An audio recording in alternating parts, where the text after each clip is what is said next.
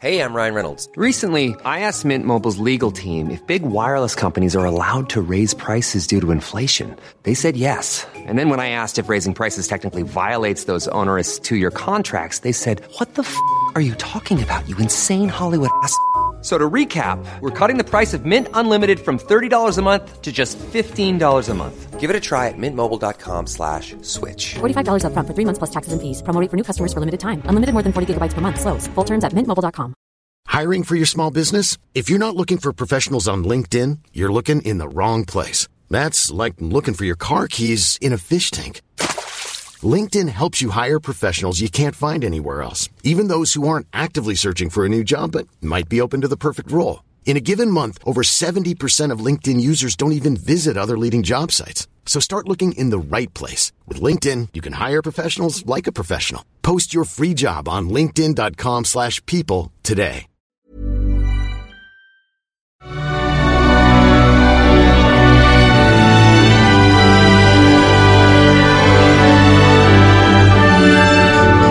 It is almost a crying shame to actually fade out of that piece of music, but I promise you I'm going to bring you more of that piece of music in a little while again. That is the divine Aisling, composed by Cork's Dr. Declan Townsend, and it is in fact one of the pieces that's on the programme with the most glorious concert with the Cork Youth Orchestra coming to Cork's City Hall.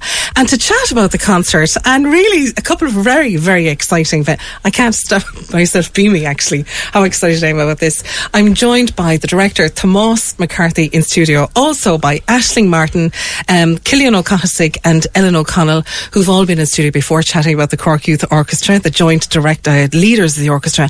And we're also joined in studio by Katrina Toomey of Cork Benny Dinners. I'm so delighted to welcome you all in, guys. We'll have a big chorus of good morning. Morning. Morning. Oh my goodness, it's like answering the moon tour, isn't it? First thing on Sunday. It's great to have you in. Tomás, swing the microphone around to yourself there, because I'm going to start with you. Every time we talk about a Cork Youth Orchestra concert, and we've done it frequently, obviously, ahead of the Christmas concerts and things like that, it has been wonderful.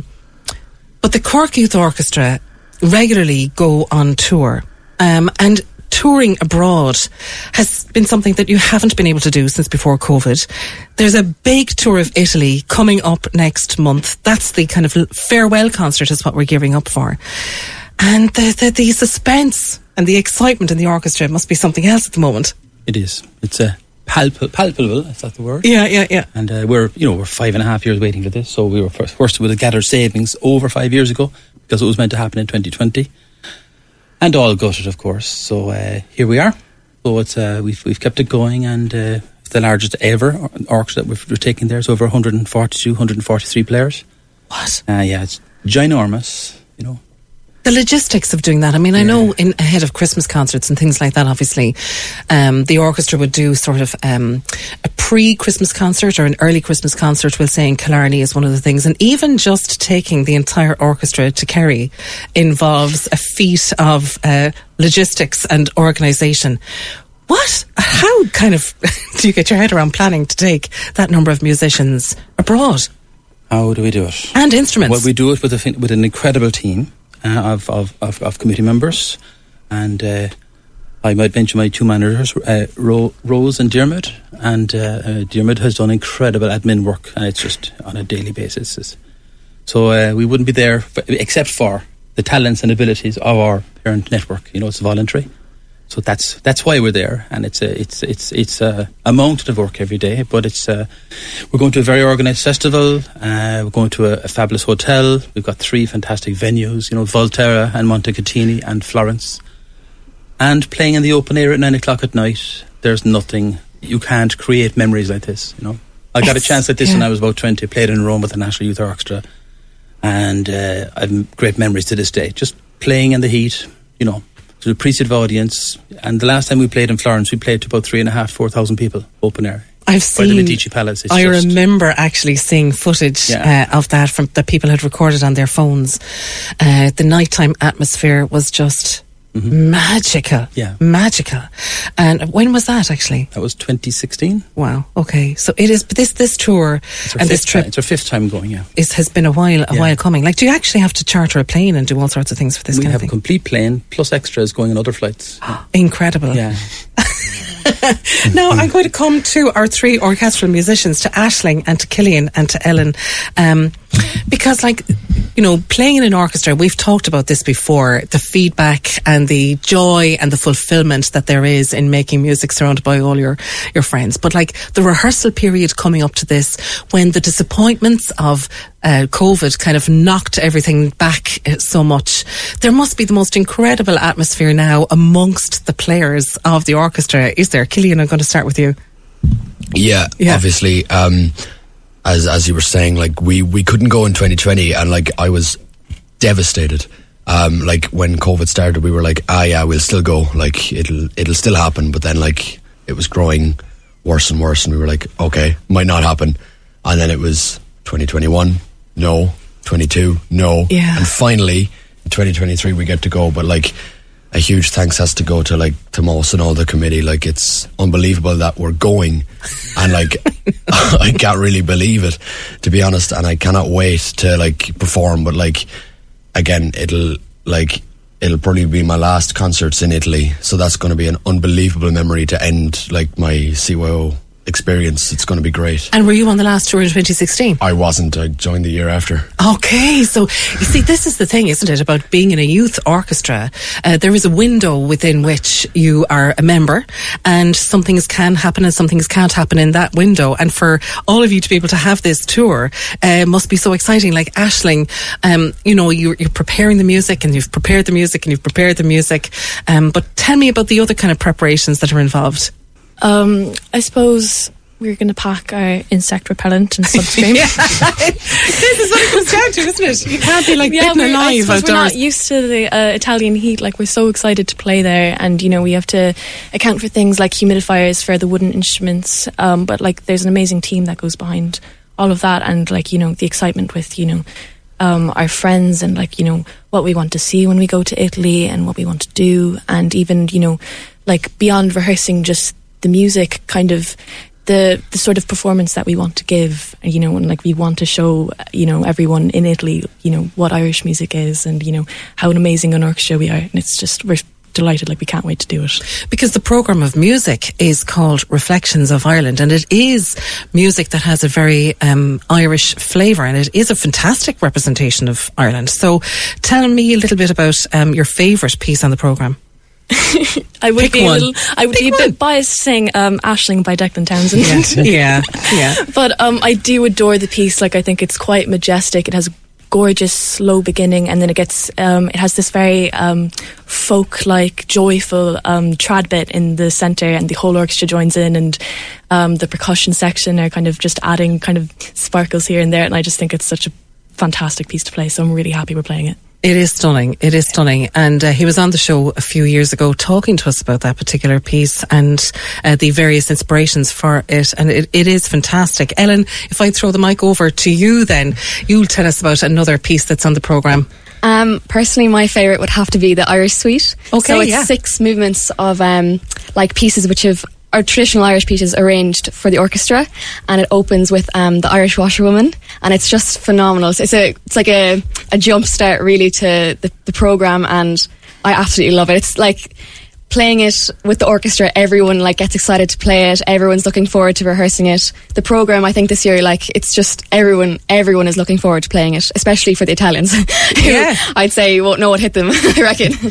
But it's not just that they won't know what hit them, it's a fantastic selection of music, and the thing is, you know, to actually celebrate it on the stage of City Hall before you go in this big celebration, farewell, good luck kind of concert is going to be so exciting. We'll come back to Tomás for some of the details of that in a minute. But I know as well there, Aisling, you were talking about humidifiers for the wooden instruments, and I suppose, Ellen, people who are listening to this, some people will know what that is, some people won't have a clue. Does anyone want to describe to listeners what has to be done so that the violins and the cellos and the violas and that sort of thing actually stay intact in the heat? Yeah, well, a lot of our instruments are wooden, and they'd be quite old. They wouldn't be from the 21st century even.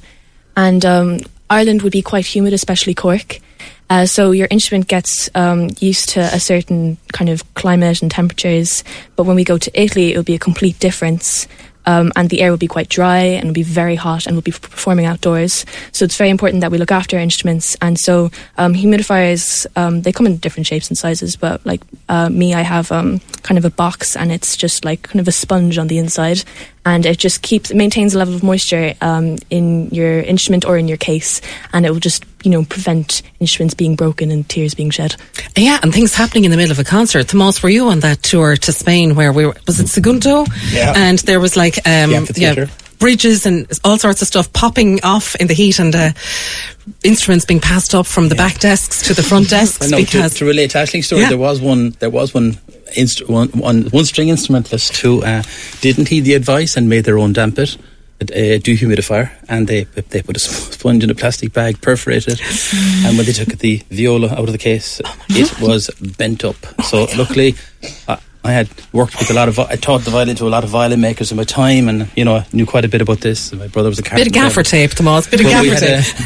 We had the right glue and had it fixed, but it's water-based glue, so you have to maintain your instrument outside. So we'll give them specific instructions, and they'll get it right, Now, this particular concert in Cork City Hall, we want to give people the details of that concert right now. So, people can book the tickets online, or they can buy the tickets in person. Who's going to do the kind of logistics for the concert? Well, first of all, can I just mention Shane Keating, our fabulous uilleann piper, because one of the main pieces of the concert is the Brendan Voyage, the iconic Brendan Voyage, and this is the main piece that foreigners just crane and their necks and their heads to see what is that, what's making that sound, and they see this person playing with so many fingers, elbows and knees, and everything's going, and it's just all encompassing, but taking the Brendan Voyage away is the mainstay of the concert, and Shane Keating is from Middleton, and he's a primary school teacher in Killa, so shout out to Shane.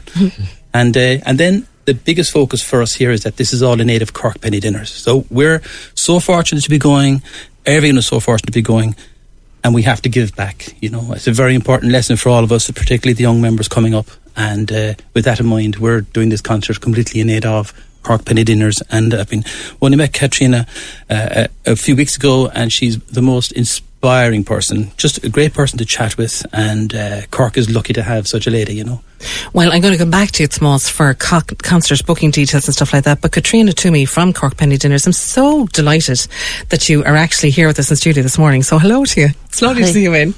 And Sunday morning is our favourite morning over in Penny Dinners. It's the one morning where we can hum, sing, whistle, whatever, but everybody does it because everybody loves your show, so it is an honour for me to be here. Well, Katrina, thanks a million. It's great to see you. Now, there is such a tremendous love for Cork Penny Dinners in Cork. Yes. So many fantastic organisations are brilliant for doing fundraising, but the message you always have every time I hear you talking is, that is the lifeline for. So like one fundraiser does not Penny Dinners make. So the money and that sort of thing that keeps coming in from big events like this are so vital. So how is the situation at the moment? The situation is grim at the minute. We have 1,500 plus dinners every day, and that means we have 1,500 plus survival bags, which is a bag that people take with them, and they can have into the night, where there are sandwiches, water, fruit, juice, biscuits, crisps, everything, just to make sure that they don't go hungry through the night either. And whether they're on the street or whether they're at home. So people come down at 9 a.m. in the morning for a dinner, and that's a 4-course dinner. So they come down at 9 a.m, they have their dinner, and they have a survival bag, which is more food to continue.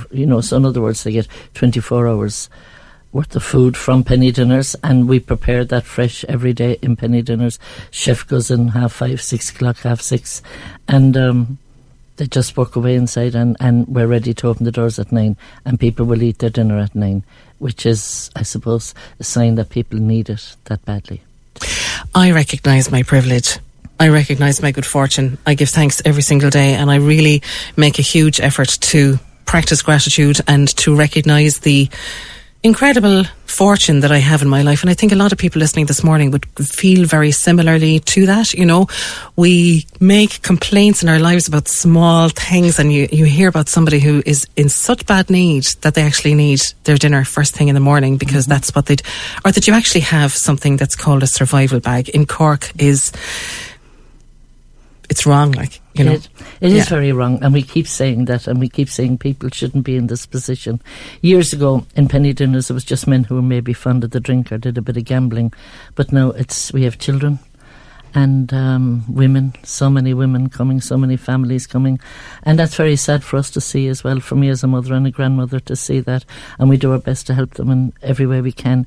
And you know, we have long, hard, wet, cold winters here in Ireland, and it's great that there's a bit of fine weather now so that people don't feel the cold, but like the cold weather will be back soon, or rain, they'll be back to that normality, but and that hurts, and every year we lose more and more and more because of the harsh weather conditions and the fact that they haven't been housed. That's why stuff like this is so important. And I know the Cork Youth Orchestra is something, a body, I guess, in Cork, Tomás, that really deserves the recognition for the give back ethos that you have. Not just are you giving back musically to generation after generation of musicians that are coming through, but through, for example, Trees for Change, you took climate action and that sort of thing in the chin. You have done the fundraising for this concert so far ahead in a way that it is just a joyful and a really honourable and wonderful thing that you were making the proceeds of this concert now that they don't specifically need to fundraise for Italy, you are giving back to Cork again through giving back to penny dinners. Please give people the dates. This is on the 30th of June. Next Friday week, 30th of June, City Hall, 8 p.m, tickets.ie. Or from Orchestra members, there are still some tickets available. We're doing quite well, but if we sell every ticket, you know where it's going. It's going straight to penny dinners. Let's get people in Cork to buy their tickets and spread the word, and make sure you follow the Cork Youth Orchestra on all their social media channels. Make sure the 30th of June that nothing else is in your calendar except Cork City Hall for this amazing celebration. Guys, thank you all so much for coming in this morning. I wish you all the very best of luck with the concert and with the tour. You were going to represent Ireland and make the biggest impression in Italy, I have absolutely no doubt. Thank you all so much. Thank you.